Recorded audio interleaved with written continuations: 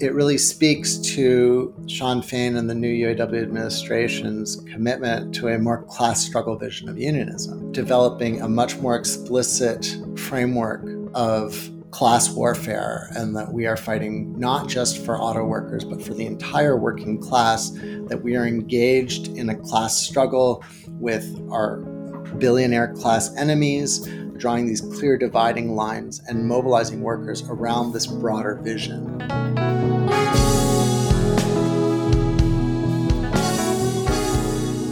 Hello, my name is Teddy Ostro. Welcome to The Upsurge, a podcast about the future of the American labor movement. This podcast covers the renewed militancy of the United Auto Workers, the legendary union that for the first time in its history this year struck each of the big three automakers at once. That's Ford, General Motors, and Stellantis. The Upsurge is produced in partnership with In These Times and the Real News Network. Both are nonprofit media organizations that cover the labor movement closely.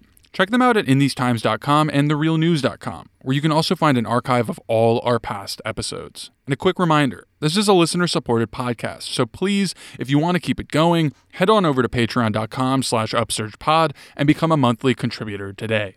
You can find a link in the description. We can't do this without you. The big three have fallen like a house of cards. As of last weekend, the UAW's historic stand-up strike came to an end. After 44 days on the picket line, the auto workers have now reached tentative agreements with each of the big three automakers. GM was the last domino to fall on Saturday, October 28th, just days after Ford and then Stellantis acquiesced to their own tentative deals. 50,000 strikers have returned to work, and all 146,000 Big Three union members are voting on the contracts, which are expected to pass. By the time this episode is published, some of them may have already been ratified. Now, while it's up to the workers to decide whether the agreements are good enough for them, it's already pretty clear. The UAW has turned the tides on decades of concessionary bargaining. Indeed, when the union declared that record automaker profits warrant record labor contracts, they were not kidding. The gains are tremendous. I can't list all of them in this introduction, and we have an excellent guest to discuss the TAs, but for a taste, we're talking about double or even triple-digit raises across 4.5 years, the reinstatement of cost of living allowances, or COLA, the abolition of wage tiers across the big three, the right to strike over plant closures and other investment decisions, a clear and shortened pathway for temps to be made permanent, and the inclusion of some electric vehicle workers in the union's master contracts with the big three. Not everything the union had demanded was won. Workers did not win a 32-hour work week, for example.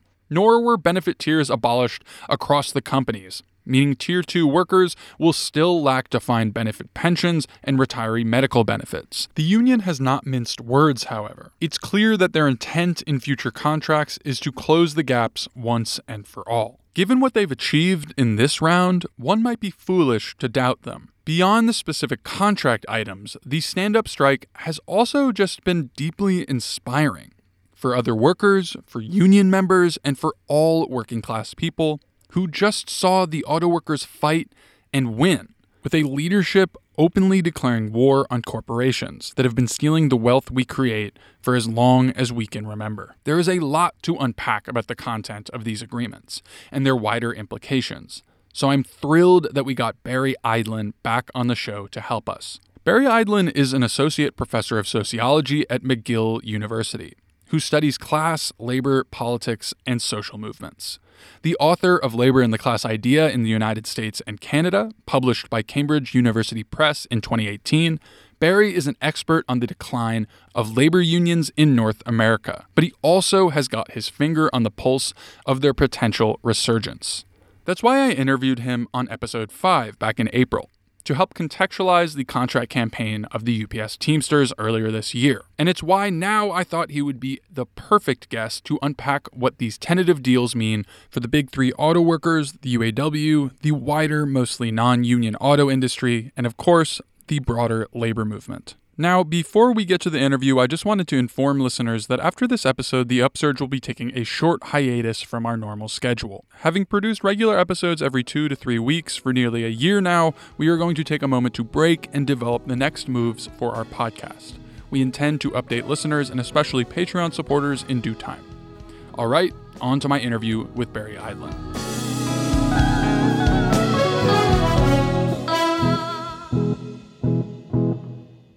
Barry Eidlin, welcome back to The Upsurge. Great to be here, Teddy. Thanks for having me back. Thank you. And there's a lot to discuss. Indeed, there is. Yeah, there's a lot. But first, I want to just give it sort of an open-ended question of, give us your broadest assessment right now of the UAW's tentative agreements. By the time this posts, it's possible some of them may have been ratified. I'm not sure. But, what do these deals really mean for the auto workers in 2023? Yeah, the first thing to say, obviously, is that these deals are in the members' hands now, and it's the decision of the members whether or not to ratify them. And so I have no position on how members should vote on these contracts because that's not my call. But compared to what we've seen in recent years, this is a major step forward. And union leaders will often talk in terms of transformative victories and what have you. But if you look at what they've won here, I think that you can make the case that this is a transformative victory for the United Auto Workers. And regardless of the vote outcomes, this is an incredibly solid base to build on. They've basically made huge steps forward in undoing 4 decades of concessionary bargaining, where they've won these contracts that really make some headway in getting rid of tiers. So the multi-tier employment where you have different classifications of workers doing the same job, but getting paid different rates. You have basically the elimination of the permatemp category. So these workers who are classified as temporary, but then work for years. There still are temp workers, but they're capped at 9 months. You have these sizable across the board wage increases that are much more targeted towards the bottom end of the pay scale. And then I think we're going to be talking about it later, but these sort of not restrictions, but these interventions in companies' investment decisions, right? So basically sort of expanding the vision of the union. And I think more broadly, what we've seen, this is the first time that the UAW ran a contract campaign and really mobilized members in the lead up to the contract negotiations. And so you have a membership that's just much more engaged now. And in the event that there's a sizable no vote, we don't know how that's going to turn out, but it will be a result of that mobilization, right? That it's not that the contract is bad or concessionary. It certainly is not. But it will be because members have been mobilized and their expectations have been raised.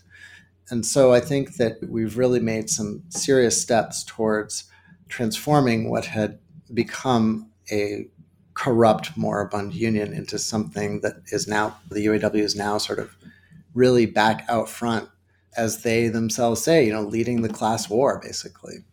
Right.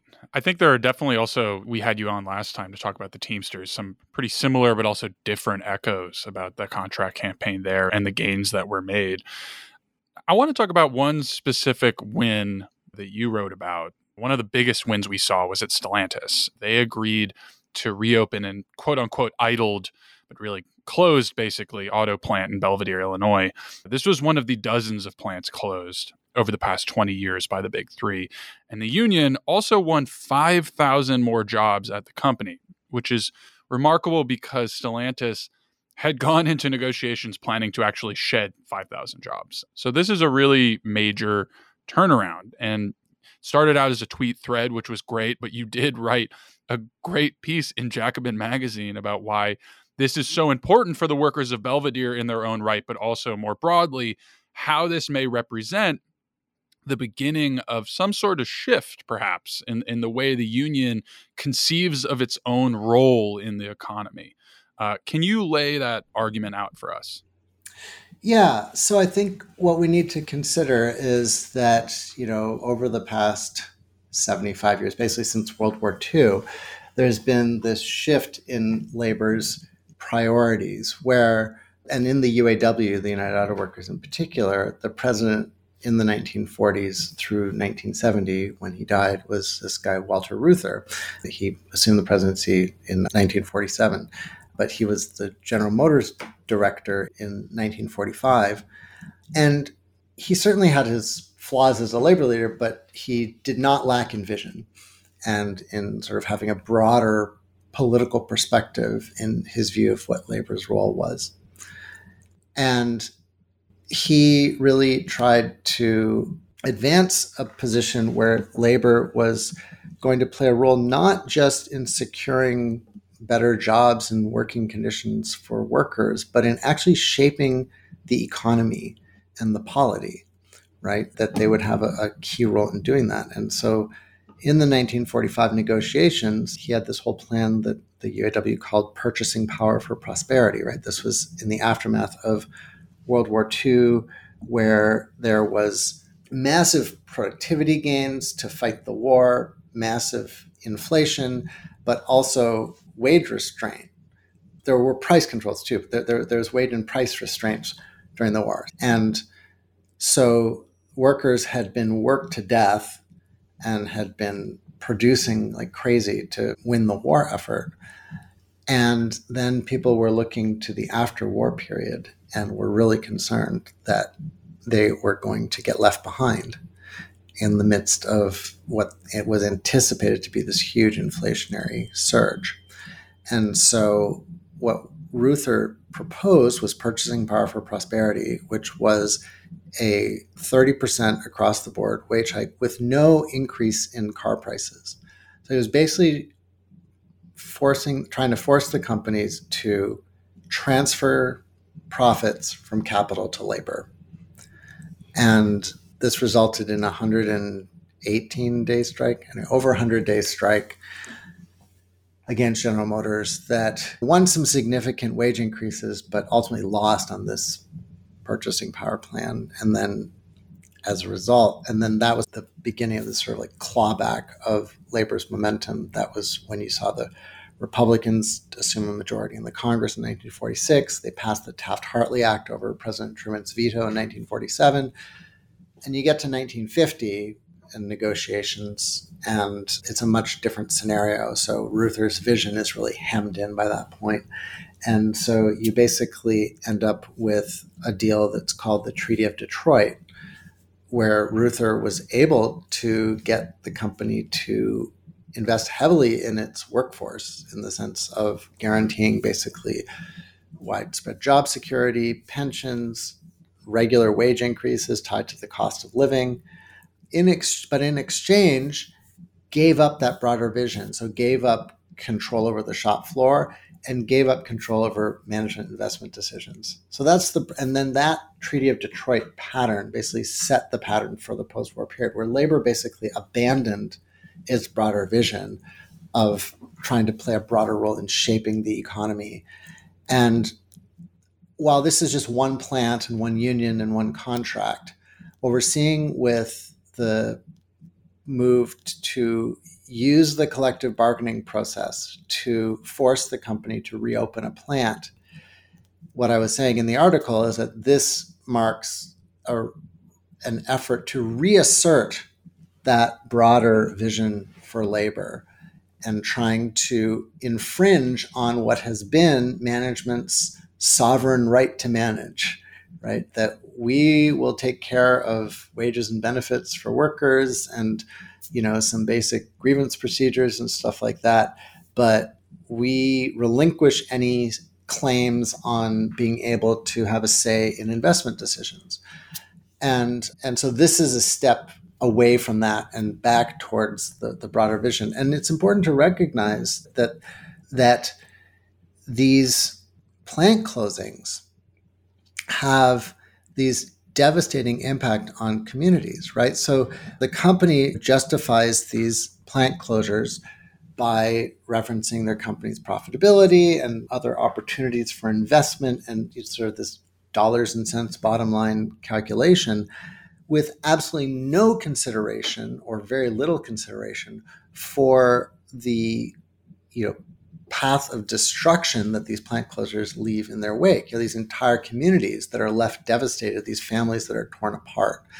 And so I think that reshaping the narrative around who has a right to intervene in company investment decisions, do the people who are going to be directly affected by these company investment decisions have a right to have a say in those investment decisions? And I think that kind of question is now back on the table in a way that it hasn't been in many decades. Another element of the tentative agreements that may be representative of a greater shift in the union is that the contracts, if they're ratified, will now expire on May 1st or the day before, which is the international holiday of May Day. And one could say this is perhaps symbolic, but it also is quite strategic. I think the UAW president, Shawn Fain, has called on other unions to basically line their own contracts up to expire on that day as well. Can you give us a very brief crash course on the importance of May Day, basically so you can help us understand why the union did this and what it says about the kind of unionism the UAW is trying to influence across the labor movement? Yeah. I mean, there are practical considerations, just that having the contract expire at the end of April means that workers are on the picket lines in the spring and summer instead of in the winter time, which is non-trivial when you're talking about a protracted strike situation. But it's really the symbolism that's important here. And I don't mean symbolic in the sense of meaningless. I mean symbolic in the sense that it means something really important. And so May Day obviously is the international workers' holiday. Some people sort of say that it's the real Labor Day and that the one in September is the fake Labor Day. But I think we should just have two Labor Days, and we should fight for more Labor Days as far as I'm concerned. But May 1st is considered this workers' holiday. It is to honor the martyrs of the Haymarket Massacre on May 4th, 1886. I'm not quite sure what the history is of why it shifted from May 4th to May 1st. Maybe it has to do with the pagan holidays of May Day in Europe. I'm not quite sure. But in any case, in 1887, some members of the Socialist International decided that they were going to designate May 1st as a workers' holiday, and it sort of held that position ever since. And there's been efforts in the U.S. to sort of recapture May Day, even though it originated in the U.S., has never really been the big holiday that it is in other parts of the world. And so there have been efforts recently to recapture that. But what's important here with the UAW aligning their contracts to expire on April 30th, so with the strike being on May 1st, and inviting others, unions, to do the same, to align their contracts.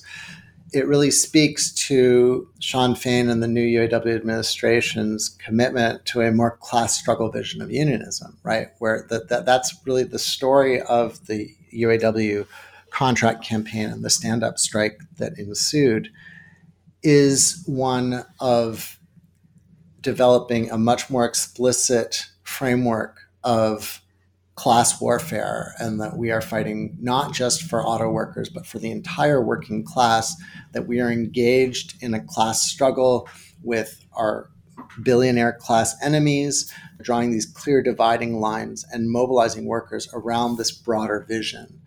And so aligning the contracts to expire the day before May Day and then inviting others to do so is a concrete embodiment of that broader vision, right? It sort of is a way to turn that vision into reality because it creates the structural preconditions for having a mass strike on May 1st of 2028 in a way that is, I mean, you will often hear small grouplets on the left talk about calling for a general strike, and it's sort of in the realm of fantasy.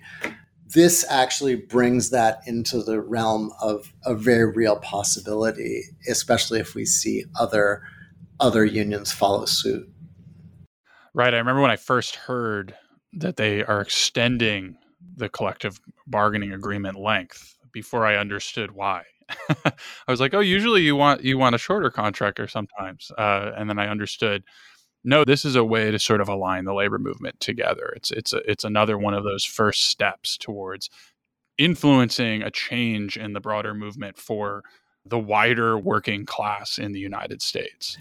Yeah, I think so. Basically, and then you ask, well, why is it 4.5 years instead of 3.5 years?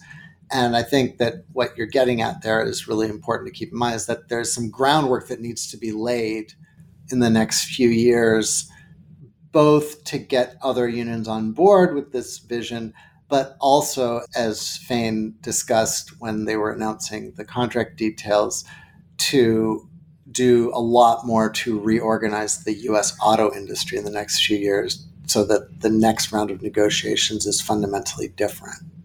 That's a perfect transition to my next question, which is, we've talked a bit about this on the podcast, but the big three contract fight this year, right, has always been about more than just the big three.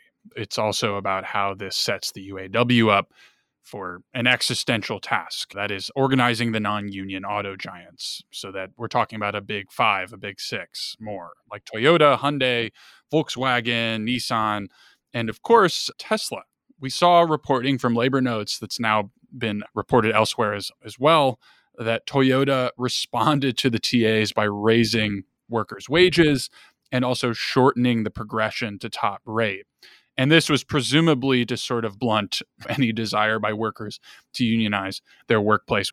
This is like a common trend that we see across different workplaces and sectors. But also we saw reports from Bloomberg that workers at the flagship Tesla plant in Fremont, California, they have formed an organizing committee with the UAW. So I'd like to ask, maybe give us a little bit of background. What is the UAW's recent track record in organizing these mostly, but not all, foreign auto plants? And how might these TAs have changed the environment for the union's organizing potential? And then also, of course, maybe you should explain to listeners why their ears should perk up a little bit when they hear that the UAW has set its sights on that Fremont Tesla plant. Yeah. So I think that what Toyota did is what these so-called transplants, I mean, these quote-unquote foreign-owned companies, and I say that because nowadays the big three, I mean, the idea that the big three are American auto companies is questionable at best, especially Stellantis, which is headquartered in Amsterdam, I think. I forget. Not the U.S. But the transplants have, the UAW has failed to organize transplants ever since they started arriving in the U.S. And one of the ways that the transplants have fended off unionization is by matching some of the basic wage packages, at least, of the UAW. And so they'll give them similar wages. They won't get the pensions and the healthcare and stuff like that, but the basic wage rates would be the same, and that would often be enough to sort of placate people. And in recent years, the transplants just haven't had to do much of that because the UAW was giving concessions. So UAW plants were, in many cases, workers in those plants were doing worse than people in the transplants. So there's no organizing threat there, right? Because why would you join a union to bargain concessions for you, right? There's just no logical reason for it. So what Toyota is doing now is sort of a return to past practice in that sense. But I think what we need to be thinking about now is that now there is a real threat of more organizing and trying to sort of change the balance of power.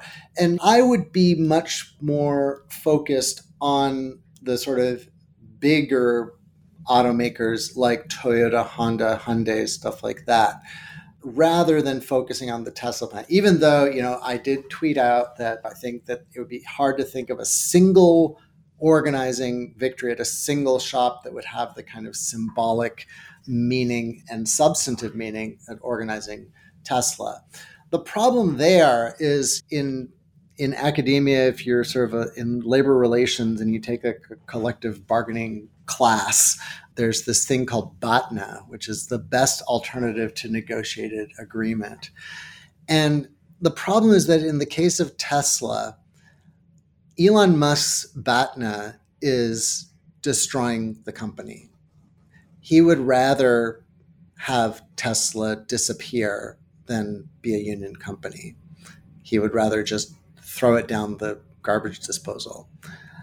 And if that's the employer's BATNA, you're not going to be able to organize the plant, especially when you've got a centibillionaire with the resources. So as much as I would love to see that, I don't think that's the wisest use of the UAW's resources at this point.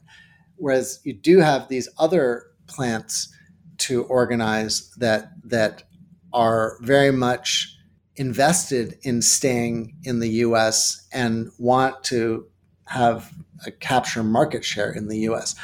One of the things that's important to keep in mind for your listeners here in this broader context is that despite all the rhetoric of deindustrialization that we've heard over the past several decades, the auto industry in the US is still quite vibrant. There's still a lot. As I wrote in that Belvedere article, the proportion of the workforce employed in auto in 2022 is basically the same as in 1983, right? So we haven't had auto jobs disappear in the US in the way that we've seen like steel jobs disappear or textile jobs, for example. Auto jobs, we still make a lot of autos and auto parts in the US. It's just that the sector's been de-unionized.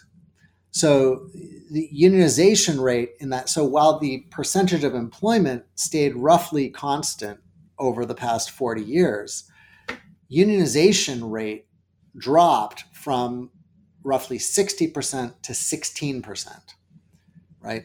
And that's because of these transplants, the transplants that are all non-union, the big three automakers spinning off their parts plants and others into these non-union subsidiaries, all these layers of subcontracting and so on. So the story in auto is not deindustrialization, it's deunionization. And that's a very different challenge that's much more tractable. It's a much more of a doable challenge for the UAW. That's not to say that it's a walk in the park by any stretch. Organizing these plants is a huge challenge, but these plants are here. The work's not all going to Mexico and China, like the deindustrialization rhetoric would hold. These companies are, in many cases, inshoring or reshoring. They're bringing more work into the U.S. So that creates this target-rich environment for organizing, basically. But the job is to essentially reorganize the U.S. auto industry, and that's going to be essential to any long-term strategy for maintaining the UAW as a going concern in the coming decades. To close out, I want to ask you a somewhat tangential question. You and I have discussed on this show now two very important union battles. Many of us have considered them to be of this earth-shattering importance for the labor movement, the UPS Teamsters and the big three auto workers. And you've laid out those cases very well. I'm curious, though, moving into 2024 in the United States, where are your eyes and ears moving next? Is it another shiny contract expiration? Is it another sector of the labor force? Should we even be thinking about it in this way? Is it new organizing? Just what should listeners be following in the world of labor after the UAW contracts are eventually ratified and all the media attention starts to go away? Yeah, that's a really good question. And, one of the things that's kind of exciting, but also confusing about the time we're living in is that it's hard to know where it's going to pop off next, precisely because we've seen these strikes and contract fights in all different sectors across the economy, right? It's not like in 2018 where it was like education workers and you had the Red State Revolt, right, which everybody got excited about. But it was really just contained to the education sector for the most part.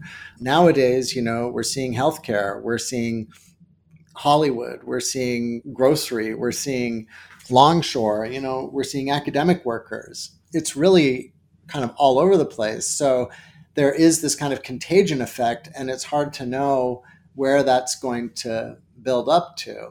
There isn't the same kind, certainly on the scale of UPS and the big three, next year, I don't see anything on that scale where we can just sort of pinpoint that and say, okay, we need to watch that contract. But there's definitely going to be part two of the Hollywood battles. So this year it's been the actors and writers, and then next year it's going to be the people below the line, like the people who do all the grunt work that makes Hollywood work, who are represented by IATSE, and the Teamsters are going up for their negotiations. And I suspect that's going to be a pretty significant throwdown. And then it's also going to be spiced up by the fact that you've got Teamster Western Region Vice President and Motion Picture Director Lindsay Doherty leading the negotiations for the Teamsters. So that's certainly going to be something to watch, both for the substantive importance and the entertainment value. And I believe the postal workers are going to be coming up fairly soon.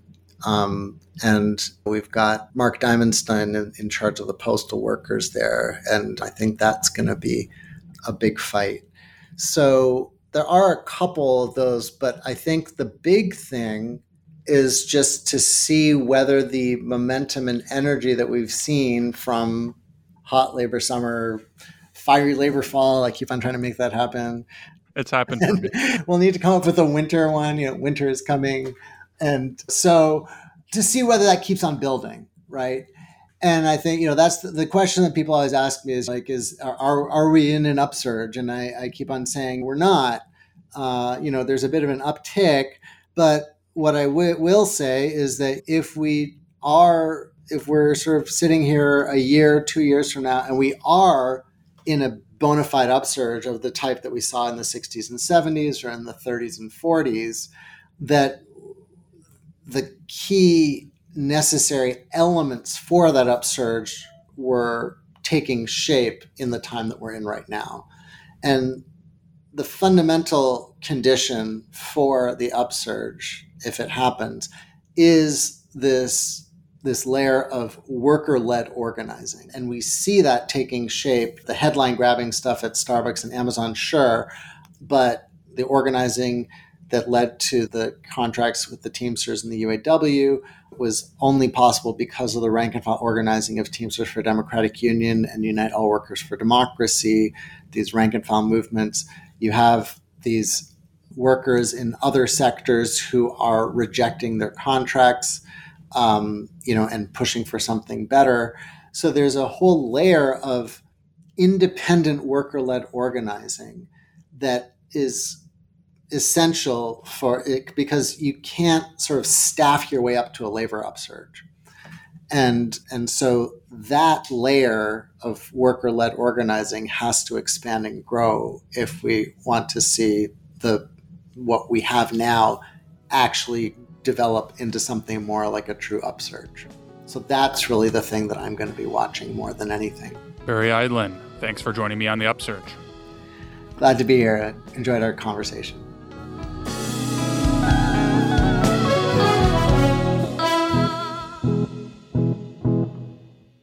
You just listened to episode 17 of The Upsurge. The Upsurge is produced in partnership with In These Times and The Real News Network. Both are nonprofit media organizations that cover the labor movement closely. Check them out at inthesetimes.com and therealnews.com, where you can also find an archive of all our past episodes. You can show your support by sharing the episode on social media, giving us a 5-star rating, and writing a review. Follow us on Twitter at UpsurgePod and Facebook, The Upsurge. You can also listen to us on our YouTube channel, The Upsurge. But the best way to show your support is by becoming a patron of the show at patreon.com/UpsurgePod. We are a listener-supported podcast and can't continue without you. You can find a link in the description. Thank you to all our Patreon supporters. We could not do this without you, but a very special thank you and shout out to our patrons at the business agent tier or higher. Greg Kerwood, Emil McDonald, Steve Dumont, Jason Cohn, Jason Mendez, Tony Winters, David Allen, Tim Peppers, Dimitri Legis, Randy Ostro, Mac Harden, Timothy Kruger, Nicole Halliday, Ed Laskowski, Chris Schleiger, Corey Levesque, Matt Cooper, Marlon Russo, Martin Omasta, Dennis Hazley, Enzo N, Probably Fang, Andy Grote, and Audrey Topping.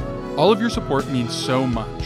The podcast was edited by myself. It was produced by NYGP and Ruby Walsh. Music is by Casey Gallagher. The cover art was done by Devlin Claro Recitar.